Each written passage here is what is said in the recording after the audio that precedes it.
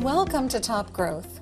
In tonight's segment, we will bring you on a journey to charming Nantucket Island, to uncover a historic property, and to historic Plymouth, Massachusetts, where a Boston area real estate investment group recently renovated one of the nation's most prized historic assets, the Plymouth Post Office, which recently celebrated its 100th anniversary. The magnificent post office building was purchased by 1620 Capital, LLC, whose principals, George, Yanni, and Nick Vasvatekis, embarked on a spirited adventure to completely restore, renovate, and update the significant landmark with the approval and blessings of the Plymouth Historic District Commission. Throughout the entire renovation, 1620 Capital took every aspect of the prominent structure into consideration, from undercovering the building's neoclassic design to restoring its spectacular gold-domed clock tower, which can be seen for miles and miles. They even went so far as to masterfully relief it in real gold, bringing it back to its original vitality of a century ago. When the restoration was complete, the building emerged into a prized restoration of this historic landmark, reaffirming its best and highest purpose in garnering attention from preservationists from all across the nation. The first floor was renovated and currently houses the Plymouth Post Office and several professional offices. The second level was transformed into offices with 3 luxury residences and beautiful rooftop decks overlooking the water and the hustle and bustle of downtown Plymouth. The top floor was designed into an amazing penthouse residence with an expansive roof deck and access to the top of the clock tower. It is enveloped in history, married with the most modern and state-of-the-art efficiencies. The building is listed on the National Register of Historic Places and was the 2017 recipient of the Paul and Nikki Songus Award for Best Main Street Development.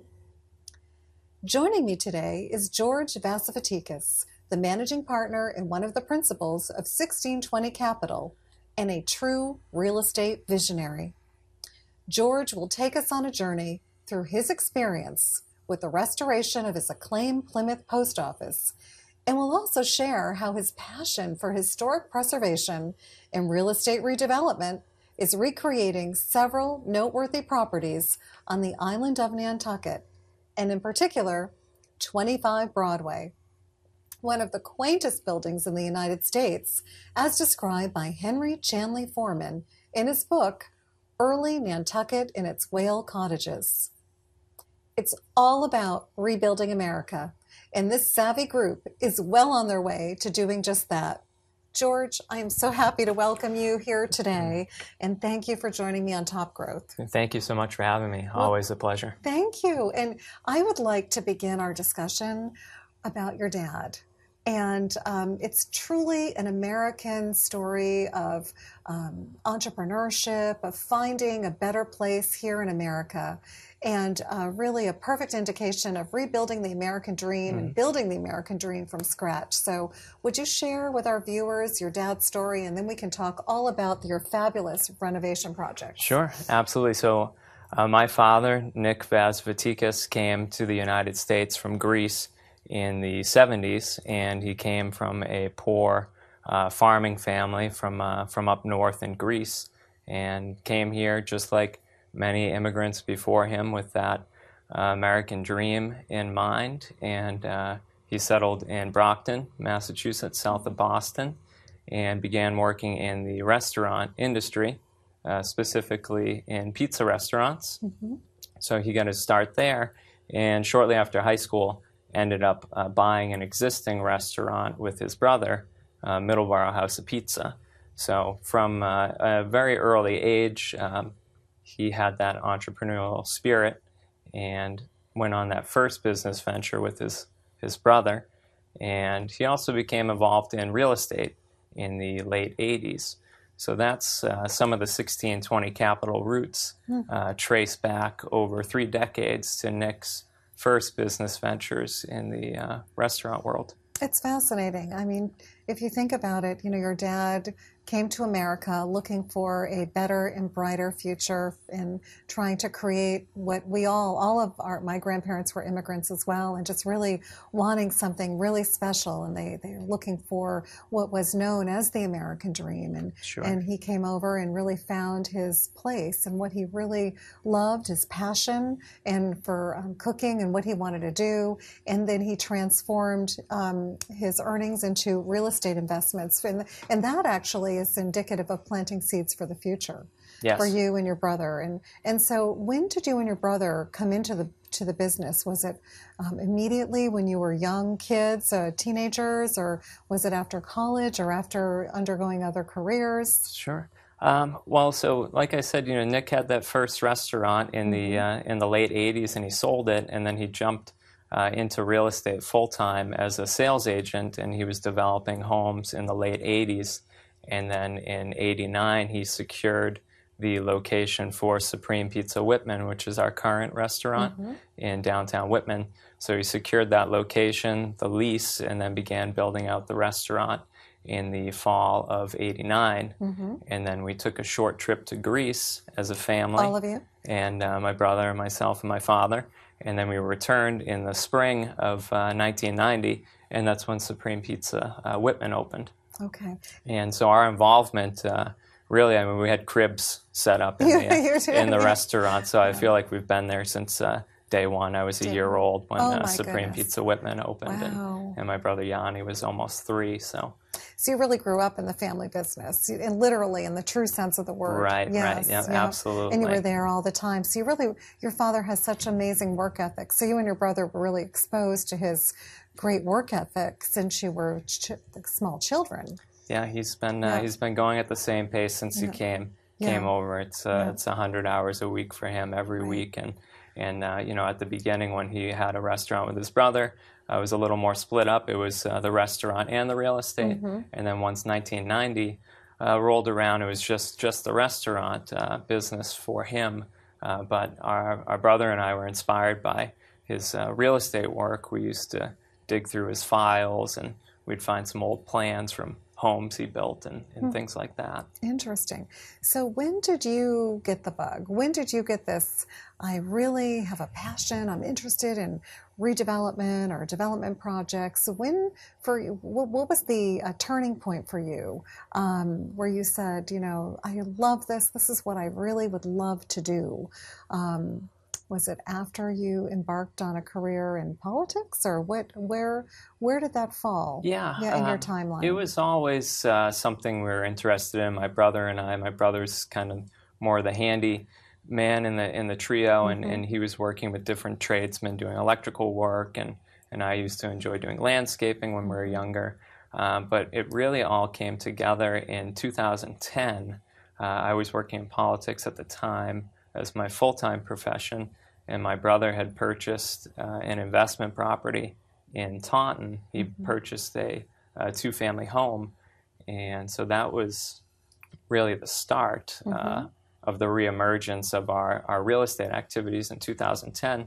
So he purchased that two-family in Taunton, and then several months later, I purchased a two-family in Taunton right down the street, and we were working together, fixing them up, managing the properties, collecting the rents, and we said, why don't we buy the third one together? Right. So we formed a real estate holding group for that third property. And so when we think about the Plymouth Post Office project, which I really want to spend a lot of time, because I know our viewers are going to be really interested in that. It's so fascinating. Yes. When did you get the inclination that it was something that you wanted to do? When did you hear about it? When did you know there was a possibility that this might be available? And then take us on this journey through when you first had the idea to when you actually decided, okay, I've got to do this. And then, all right, I'm going to make it happen. Yeah. So when I first got my real estate license in Massachusetts as a sales agent, that really invigorated me even more. Yanni and I had purchased those initial properties, but I was just out just looking at properties, looking up things at the Registry of Deeds, just spending a lot of time in the truck driving around. And I had been very familiar with Plymouth, from going down there as a child, and then as a young adult, and then working there briefly in my professional career, and came across the Plymouth post office, and a grand structure, and located prominently on the corner of Main Street and Leiden Street, which is the first street in America. It was a charming building, and it really caught my eye. It certainly seemed like a penny that needed to be shined up a little bit from my walk through the public areas. But I knew we could do something great with it. So how'd you know it was available to purchase? Was there a notice somewhere? How did you discover that it was available to purchase? Well, I had actually met the previous owner who had some spaces for lease, and for another business venture, we had looked at placing a tenant in one of the lease spaces, and it didn't work out for that tenant. But I had kept the previous owner's contact information. And he had kind of flirted with selling it over the years, but at the time it wasn't actively on the market. So one day I remember I was sitting in my office, and I had this telephone number for a gentleman named Richard Melchin, and I said, I'm going to call Richard and see if now's the time to sell. And I called him, and he said, why don't you come down here? I was down there 45 minutes later, and we started to talk, and it took a while to get the deal together, just to get him to agree to sell. So how long did it take? That was about 3 months of talking before we even got anywhere close to a sales contract. And then we did get to a sales contract, and actually our financing was rejected twice by one particular lender, but we still weren't deterred. We went to another lender and were able to secure a commitment for the initial acquisition. Yeah, and that's a great story in perseverance and never giving up. So what was your feeling the first time you received the rejection for the financing? What went through your mind when you received that? It was disappointing. I was actually I was driving through Brockton picking up bread for the restaurant, and I remember I got the letter through the email, and you read it on the screen, and you're disappointed. I've since printed out rejection letters like that, and I have them framed in the office as do they inspire you as to go motivation. Right, So, but it was certainly disappointing. But I knew there was something special about the building, where our group was all in agreement that this, for whatever reason, was the right project for us to tackle. Okay, so you were rejected from the first lender, and then you went and found another lender, and then what happened with that? So we ended up going to Mechanics Cooperative Bank in Taunton, which we have a great relationship with them now, and a lot of our portfolio with them.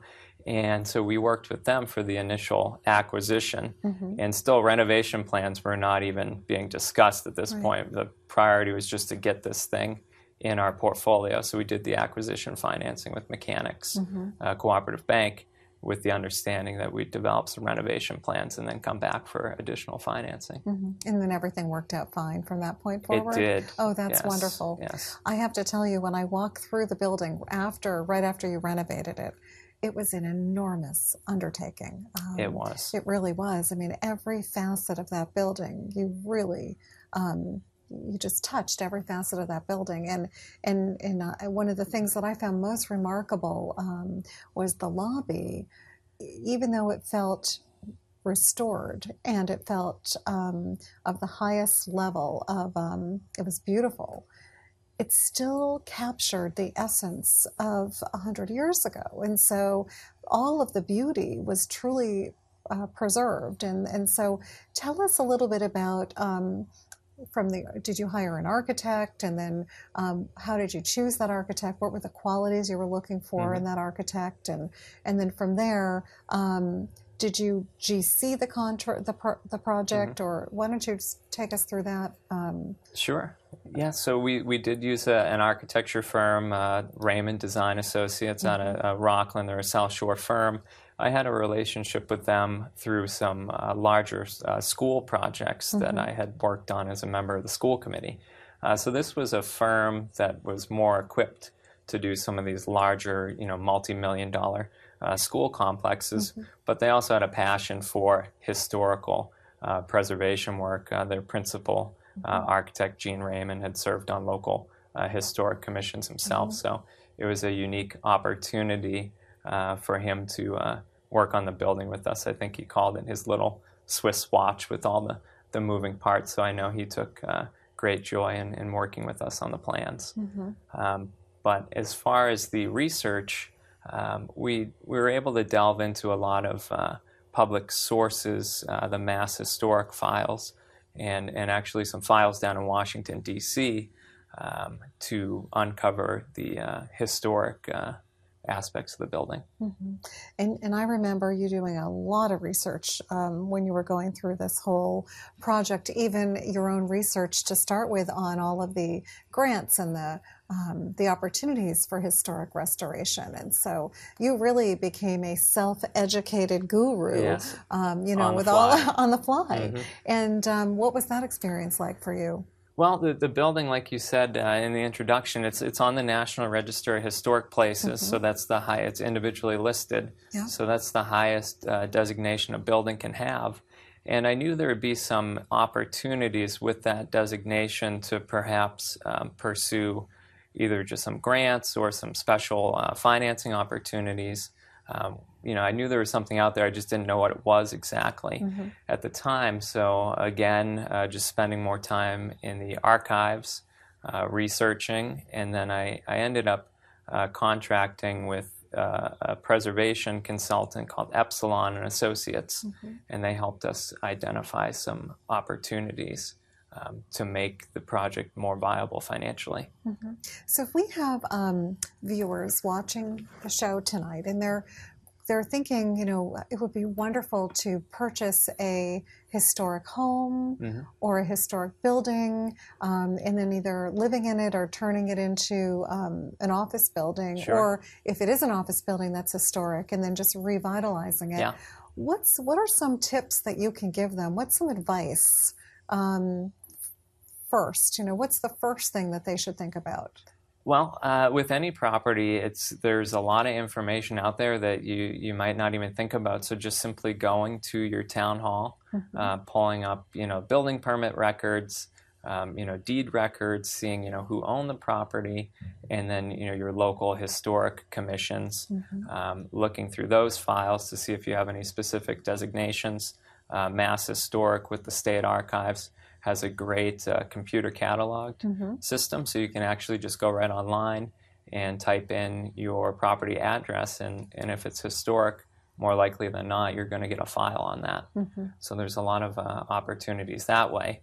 And then once you figure out the history and the story of the building, there are a number of different ways you can pursue some incentives, perhaps, to renovate and restore. And so would you recommend that they would immediately work with a consultant to gain access to that information, to save them time? I think so, depending on the nature of the project. With this, with the post office building being a 17-unit multi-use building, 20,000 square feet, it's quite complex. Perhaps you could work with your local commission if it's just a residential home, a single-family home, depending on the circumstances. But for us to have the historic consultants at Epsilon here in Massachusetts was invaluable to navigate the process. That's great. Yeah. Tell us about the clock tower, because that is so beautiful. It is. And I remember at the very top in the penthouse, you were showing us how you could actually walk up into the clock tower. And so does it have a lot of significance to the people that live around Plymouth, and also to the history? I know that it was once gold, and then you went ahead and put real gold on the dome to refinish it, to give it like this, top of the line and treatment of perfection. So let's talk a little bit about the significance of it and the history of it, and just what people say now when they see this beautiful dome in the center of this very busy area. Right. So the clock tower, it really is special, no matter, if you're walking down the sidewalk, if you're driving down Main Street, or actually coming in through the harbor on a boat. Any way you look at it, it's special. It rises up 125 feet in the air, so there's no chance that you'll miss it, Right. especially now. Like you said, we've done the dome over with real gold leaf. So that was one of really the first items that we tackled when we purchased the building. We were still trying to figure out how we were going to renovate the building, how we'd reuse it, but we thought it might be a nice introduction from our group to the town to start with the clock tower, because the clock tower was going to remain the clock tower. So we decided to strip down all the paint and replace all the rotten boards and work our way up to the golden dome, and we put all new real Italian gold leaf on it. It's really beautiful. And did it take a lot to get it working mechanically, or was it working mechanically before you took over the building? It was not working mechanically when we took over the building, so the clock hands, all 4 of them, were set to different times. The components had been long gone. So it was nice to really revisit this situation and to get the clocks running on time again. So we brought in a whole new clock system, and then we were able to remove the old hands from the clock tower and trace them. And then so our new clock hands are made out of metal, whereas the old ones were made out of wood, but they're an exact replica of what used to be there. That's fantastic. Very, very nice. So one of the old sets was donated to the town of Plymouth as a decoration for the new town hall building. Very nice. So they have an original set of clock hands from 1912. That's lovely, lovely. Yeah. Let's talk about the marble. When you walk into the lobby of the building, is the marble refurbished marble from 100 years ago? Is it new marble? It is. The marble is original to the building. So when you walk through the front doors, you come through the horizontal portico, which we have all these beautiful limestone columns, and then you step into the main lobby area, and all the way from floor to ceiling, the walls are covered in this white Vermont marble. It's beautiful. And the lobby, we're lucky, a lot of the original features were either intact or they're covered up in a way that we're able to reveal them again with minimal damage or restoration work required. That's great. So the first floor is the post office, then you have offices, and then you have the second floor, there's some offices, and then you have those gorgeous luxury residential condominiums. Yes. Yep. And are they all leased at this point? So we have 17 units in the building total, and we have 3 commercial spaces left and 1 residential unit. So wonderful. So once the spaces were finished up, we were pretty happy that 13 of them went pretty quickly. One of which is the United States Postal Service. Right. So they've been in the building as the primary occupant for over 100 years. It's amazing. And we're happy to say that we've negotiated with them to stay for the foreseeable future. Great. And so during the whole project, we can't forget that there was a postal facility operating the entire time. So not only was the building challenging in its construction and scope, but we also had a postal service that couldn't afford 1 minute of downtime. Right. So we were able to renovate their space and move them overnight into the new space with no service interruptions. Wow, that's amazing. So tell us about, now let's take a little journey to Nantucket. So, sure. So we're leaving this gorgeous, stately... America's hometown from the first main street in the United States of America. And now we're going to this lovely island of Nantucket, and you're doing some amazing work there. Yes. So why don't you tell us a little bit about the work there, and especially your historic renovation project? Sure. Well, another historic project for us as part of our Rebuilding America theme, and I don't know if that was quite by design, but now we keep finding these historic properties, or they're finding us. But we're happy to announce that our Nantucket project is wrapping up in the coming weeks, 25 Broadway. And it was a really special project for us, another one of great scope and ambition, and it was certainly challenging. We first came across the property in 2015, and it was in quite a state of disrepair, and it had been sitting on the market for a while. I had visited the property, I think, about 2 or 3 times, and there was just something about it that I wanted to know more about it, and I thought that we would be the group to really bring it back to life. So I brought Yanni and Nick over for a visit. So, and I had been talking the property up about how beautiful it was and the character and the location and this and that, and then they showed up, and we go to the property, and it's sinking into the ground 10 inches. Oh my goodness! So I think they thought I thought you were crazy. A little crazy, and I think that's why it sat on the market, because there wasn't a group crazy enough to take it on. But the structure dates back to the 1700s. And it was originally used as a barn, and then it was dragged out to its current site. So when it was set there in the late 1700s, it wasn't placed on a formal foundation of any kind, no slab, no stone, no block.